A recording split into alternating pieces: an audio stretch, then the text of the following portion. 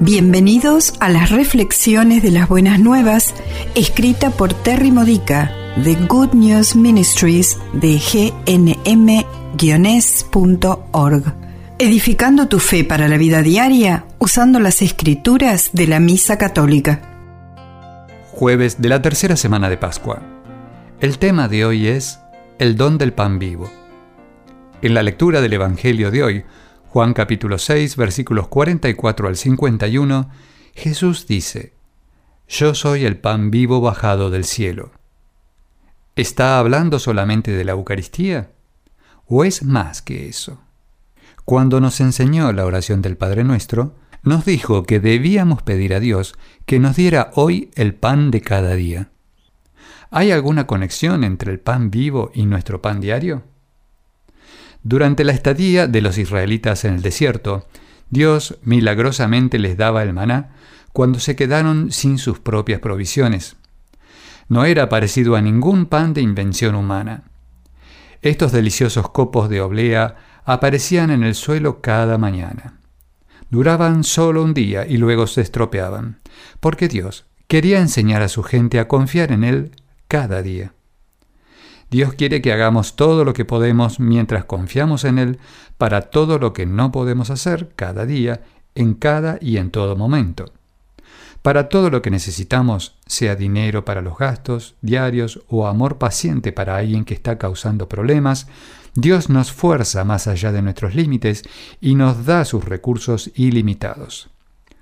Cuando estaba dando retiros en Nueva Zelanda en el año 2010, mis anfitriones oraron sobre mí. Señor Dios, sé todo lo que ella necesita para todo lo que necesita. Me gusta la forma en que dijeron eso. ¿Entiendes realmente lo que estás leyendo? Esa es la pregunta de Felipe al etíope en nuestra primera lectura de hoy. Hechos capítulo 8, versículos 26 al 40. El oficial extranjero había terminado una peregrinación a Jerusalén y ahora quería acercarse más a Dios a través de las Escrituras. No obstante, no encontró a su Salvador hasta que alguien le explicó que Isaías estaba profetizando sobre Jesús. Cuando rezas, danos hoy nuestro pan de cada día. ¿Entiendes lo que estás diciendo? No es simplemente pedirle a Dios que sea el proveedor de nuestro alimento. Le estamos pidiendo a Dios que seamos más como Jesús, el pan vivo, el Jesús que le dijo a sus discípulos que salieran al ministerio sin maletas o comida o dinero, el Jesús que confiaba en su Padre para todo, el Jesús que nos dijo que no nos preocupáramos por lo que comeríamos o beberíamos. Entonces, ¿por qué oramos como que todo depende de Dios y actuamos como si todo dependiera de nosotros? ¿Por qué apartamos dinero extra para futuras necesidades, mientras que otros no logran satisfacer sus necesidades actuales? ¿Por qué pagamos alquiler por galpones de almacenamiento de posesiones que ya no necesitamos, mientras que otros podrían beneficiarse al usarlas? Cuando actuamos de esta manera, hemos olvidado que Jesús, el pan vivo, es nuestro pan diario.